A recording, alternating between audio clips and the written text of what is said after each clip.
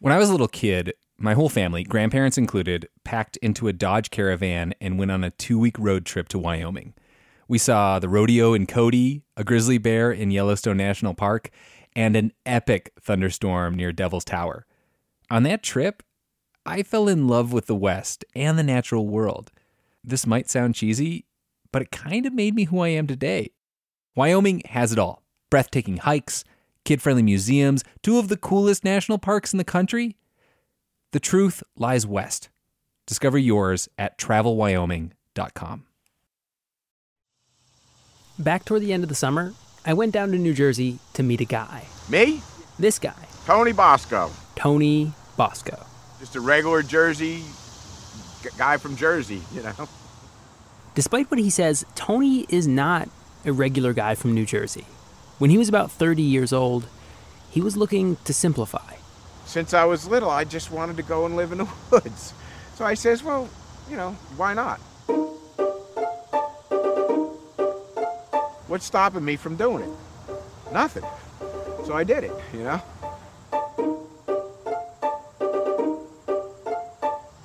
I carried, for the longest time, not one key.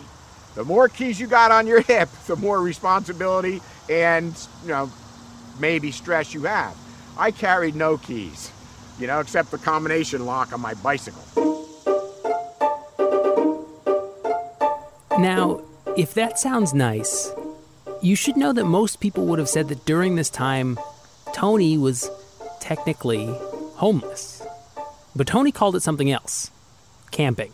So I had been camping in '89, probably up until 3 years ago, which would be, 2012 when I got injured. And that's a pretty long time. I guess that's more than 20 years. It's 23 years. He says he was living outdoors for 23 years.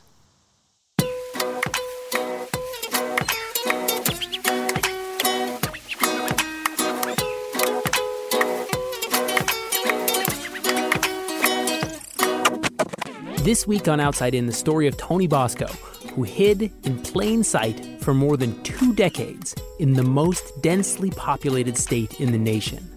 How did he do it?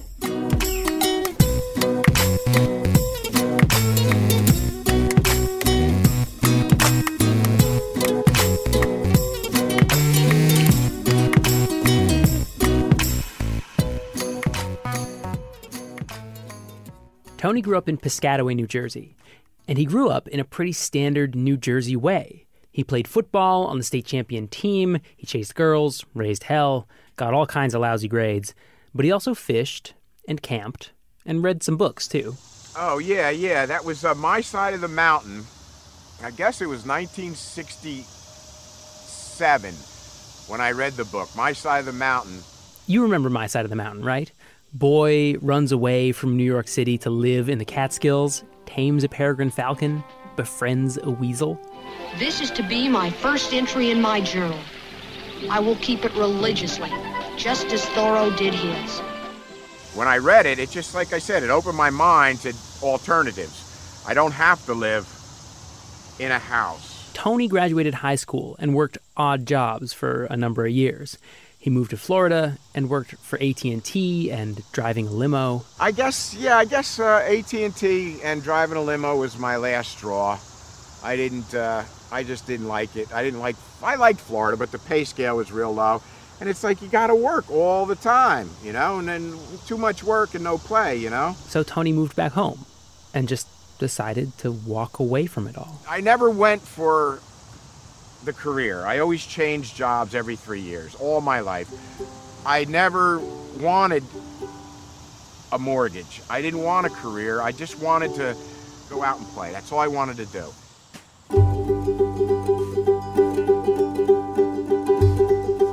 Now, right here at the outset, I need to get something out of the way. The word homeless. Oh yeah, I was very touchy about being called homeless. I'm not homeless. I'm where these boots sit, or my Pro-Keds, wherever they're at, I'm not homeless no matter what. I'm a camper, you know? I'm not a homeless person. I've never been homeless, never. Tony feels pretty strongly about this fact. And as you'll see, Tony is not really representative of homelessness in a lot of ways. But let's be honest, he's not really representative of your average camper either.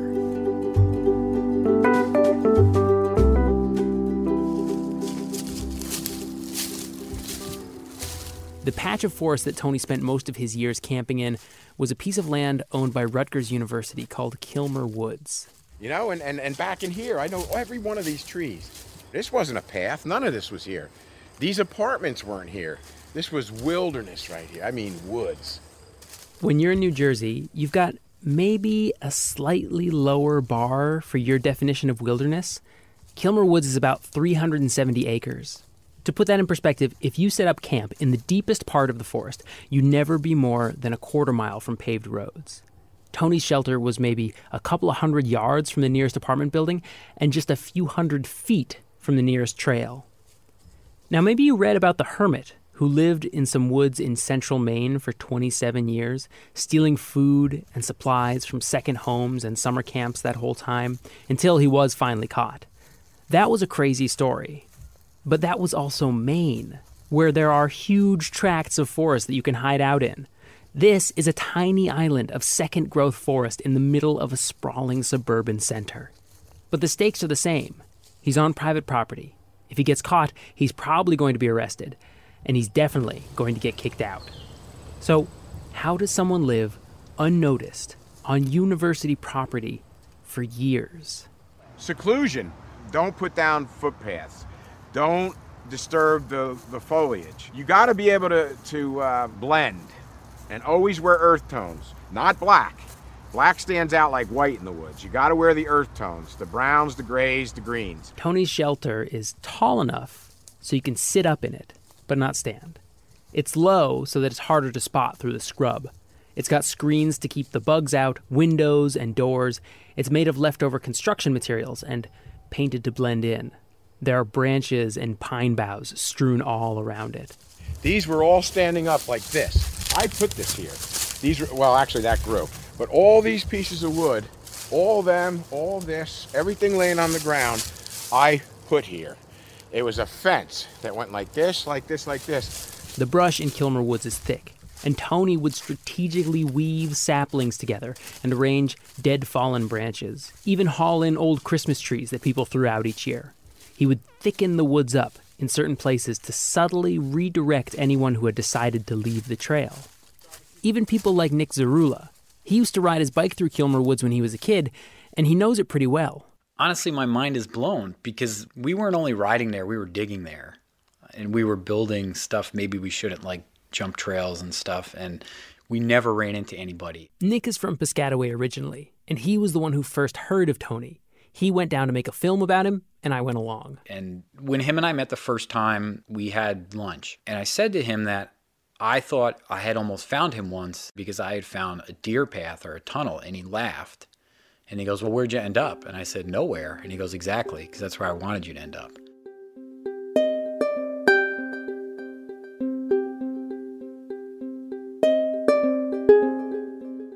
Whatever your feelings about how fun it is to go camping, doing it night after night doesn't seem to be great for you. Every shred of information that we have shows that being homeless is bad for your health. Homeless people are more likely to die of drug overdoses, more likely to die of cancer, and somewhere between 2 and 6 times more likely to die, period. And when you dig in to look at just the population who are sleeping rough, which is what we call it when people aren't sleeping in shelters or on friends' couches, the numbers get even worse. Because of this, there's even a saying that advocates for people experiencing homelessness like to use: housing is healthcare. But Tony is kind of an anomaly. He's organized. To hear him tell it, he doesn't have any problems with drugs or alcohol. He wore clean clothes that he took to the laundry every week. He was usually employed. He says he worked in construction under the table for years, but also managed nightclubs and was a security guard, worked for the local Roman Catholic diocese. He even did volunteer work at churches to help out homeless people.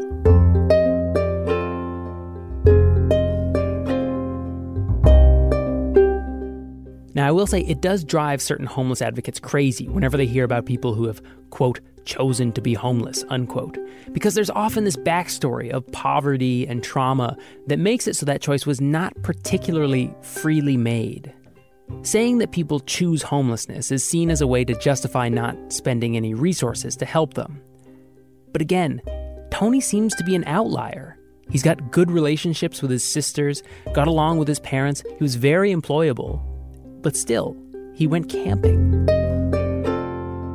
To get a sense of how unusual Tony is, I spoke to a bunch of healthcare professionals, homelessness advocates, and also talked to a couple of guys who asked to be identified as Alex and Tim. You guys have a second? Who have both spent time homeless and sleeping rough. Do you want to be interviewed? No. All right. So what do you have to worry about when you live outside, day after day? Your feet? Yeah, definitely see a lot of trench foot and a lot of immersion foot. And they have trench feet. Yeah, because you can imagine if you're always wearing your shoes all day long, you never get a chance to take off your feet for your feet to cool off, and then they get kind of like warm from the moisture. It just sucks, the moist. Trench foot, like Vietnam. Tony never got that. Rotating your shoes is important because you want to use them, let them air out, use another pair. Let them air out, use another pair, so you don't constantly get foot issues. I myself have never had foot issues. You've also got to stay fed. Tony ate lots of junk food. In his shelter, he had hundreds of flattened Little Debbie packages, and on the backs of the boxes, he wrote little notes about the weather, errands he needed to run, or food that he ate. So let's see what this one says. Pizza. I must have had pizza. Other signs of his diet? Around his campsite, there were bones scattered everywhere. Rib bone, jawbone. Yep, judging by the size, I'd say it was a 1.5-year-old doe. Tony used to hunt deer out in these woods. He was a bow hunter. Often, he was hunting illegally, but he justified it in his own mind. In New Jersey, you're allowed per person legally like 100 deer. We got deer, it makes the news when they come across that river and get hit right there. These giant bucks get hit right there. I checked up on this, and that's mostly true. In about 2/3 of New Jersey, there is no limit on the number of female deer you can shoot, as long as you have a permit. So it seems like Tony's diet was equal parts junk food, eating at bars and restaurants, and occasionally shooting deer. Now, while New Jersey might not be quite as cold as New Hampshire, even so, in the winter, you've got to watch out for frostbite. Cold has scientifically been proven it makes you dumb. There's probably 6 or 7, maybe closer to 10 patients here right now who've had amputations from frostbite. Exposed areas, fingers, toes, usually. Tony dressed well for the cold, wearing layers, and was a big fan of technical fabrics like what you'd find in an outdoor store. But his winter sleeping system is not something you'll find in an REI catalog. But I always, not for nothing, I slept in the raw, and I just can't sleep with clothes on. But I slept in the raw all year round. Oh, how does this guy not have frostbite? Futons. My favorite was a Tony the hot dog. I would be like a hot dog in my little sheds, and they would bend like this. Tony's shelters were always a little bit too narrow for the futon mattresses he would buy, so the futon would fold up on either side, and he would just nestle in the middle, like the fillings of a taco. So the futons, you get the nice 6-inch ones, because the 9-inch ones are hard to carry out into the woods. Make sure they're black, and you get the futons. You buy them anywhere. Buy a replacement futon. I get a brand new one. Paint the place really nice, and then you have the futon that goes like this. And then you have the sleeping bag and the sheets on top of the futon, the sheets, and they tuck them in and stuff, Oof.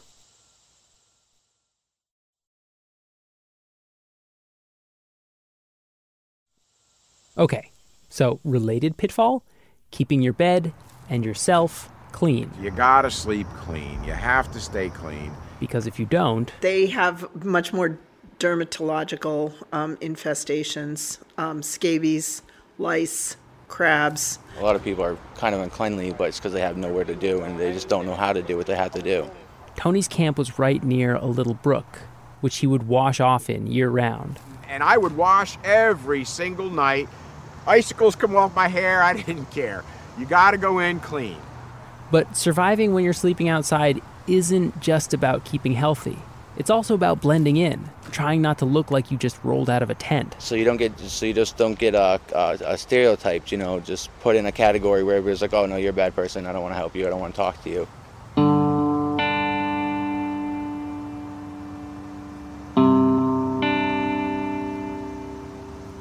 And this is where I have to point out that the actual survival part of living outside isn't exactly rocket science.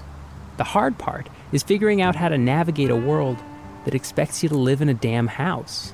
All I could say is the backpack really infringes you're either a student or a homeless person with that backpack. And that is one thing that you might get looked upon. Just think, why don't you carry a backpack with you everywhere you go? Why don't you look homeless? It's because, among other reasons, you've got places to stash your stuff. You really don't fall in love with a materialistic object that you can't carry with you all the time, because you cannot guarantee its safety or it's going to be its whereabouts where you left it. I've had my tent straight up taken. Like, I went back to my tent site, my tent and everything was gone, you know. And I mean, I spent about a month just sleeping underneath the stars, trees and shit, and just doing what I had to do to survive.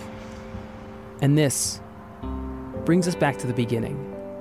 Tony's secret spot in Kilmer Woods. Remember all the brush that he used? The deception, the earth tones, all of it to keep his shelter a secret? Seclusion. Seclusion is number one. Pick your location. Total seclusion, so you don't have to count on people being honest.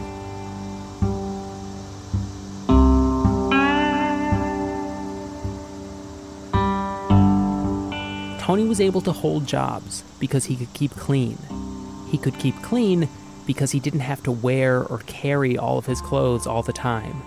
He didn't have to carry everything with him because he was reasonably sure that there wasn't much of a chance of people stumbling across his hideout. As an insurance policy, he did keep extra supplies stashed in the nooks and crannies of suburban New Jersey. I watched him pull a strategically located fishing pole out of a drainage pipe in a rock wall. But plan A was to simply melt into the scenery. He would wait until dark to return to his sleeping spot every night. After a few years, he gave up cooking at his campsite or having a fire out there, and so he was able to go unnoticed for years. When I finally got fed up, with having to have to go to work for a bigger, nicer car, a nicer place, or everybody else's standard. It wasn't mine. I didn't want it. I just didn't want it, because the more I'd make, the more I just was unhappy. But then I decided, I wanted to work for myself. I wanted to do as I pleased every day. If I want to get up at 3 in the morning, go hunting and fishing, I get up. If I want to sleep until 8 o'clock in the morning, I do that. Nobody's going to bother me except the freaking raccoons occasionally,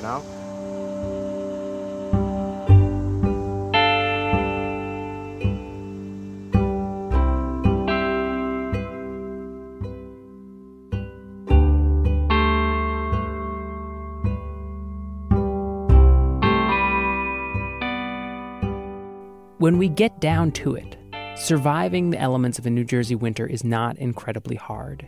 Even up here in northern New England, there are people who spend the whole winter outside.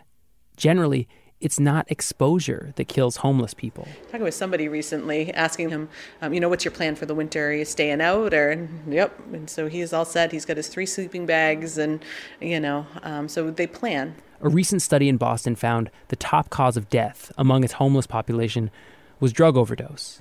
After that came cancer, mostly lung and liver cancer, so think smoking and drinking, and then not going to the doctor for years.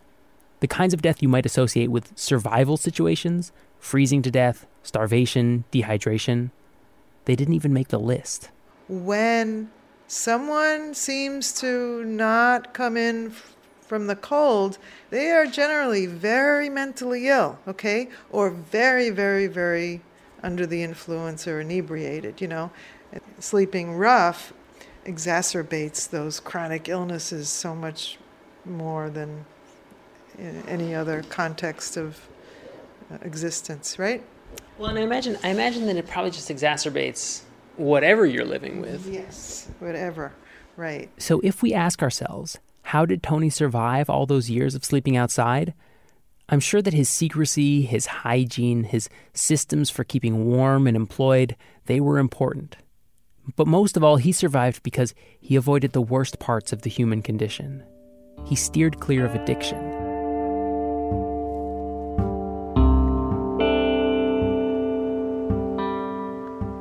Tony says he grew marijuana and mostly gave it away, but he did sell some. He talked about a few wild parties down by the river, But he definitely didn't have the kind of deep alcoholism that drives people to constantly have a drink on hand. In 3 days with him, I only saw him drink iced tea, hot coffee, and cold water. Tony Bosco lived outside in central New Jersey for more than 20 years. There were a few brief periods where he had an apartment. Once he went to take care of his father for the final few months of his life, and once he lived in a house that he was taking care of while working for the Catholic diocese. But in both cases, he says it didn't last more than a couple months. And I had places to live all the time, but I liked doing what I did. Eventually, the Rutgers Police Department found his campsite and confiscated his stuff. They left him a note that he could come by and collect it from them. And when he did, they charged him. Defiant trespassing, because I would build a structure and live on something I wasn't paying taxes on. He moved on. He found some other camping spots that he could rotate between, but not too much later, about 3 years ago, Tony got into a car accident. He was driving his van when he says another car blew through an intersection, leaving him with 11 damaged vertebrae and unable to work.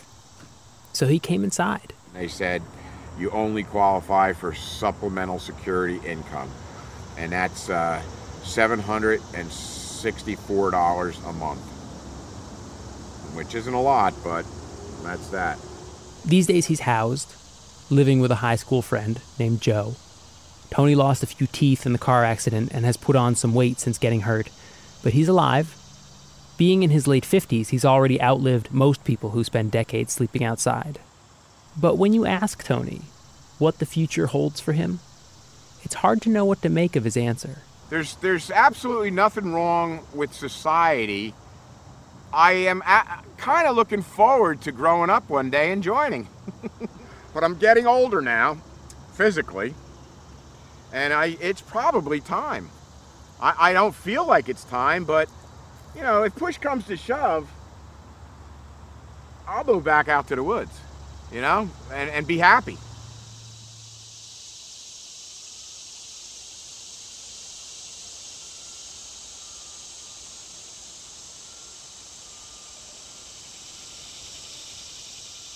Outside In was produced this week by me, Sam Evans-Brown, with help from Logan Shannon, Taylor Quimby, Molly Donahue, Jimmy Gutierrez, and Maureen McMurray.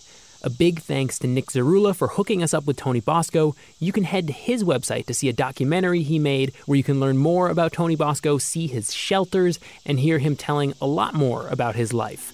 That's nickcz.com, as in the name Nick, the letter C, the letter Z.com. You can also find a link to his work and view the video at our website, outsideinradio.com. Also, I'd like to thank all of the healthcare professionals who we talked to for this story. They were Marianne Savarese, Jennifer Chisholm, and Paula Mann with Healthcare for the Homeless of Manchester, and Dave Munson and Travis Baggett with Healthcare for the Homeless in Boston. A quick plug here for our social media feeds. We share a lot of super fun stuff on Facebook and Twitter, and so you should check us out at Outside In Radio. Music this week came from Spinning Merkaba, Blue Dot Sessions, and Broke for Free. Our theme music is by Breakmaster Cylinder. Outside In is a production of New Hampshire Public Radio.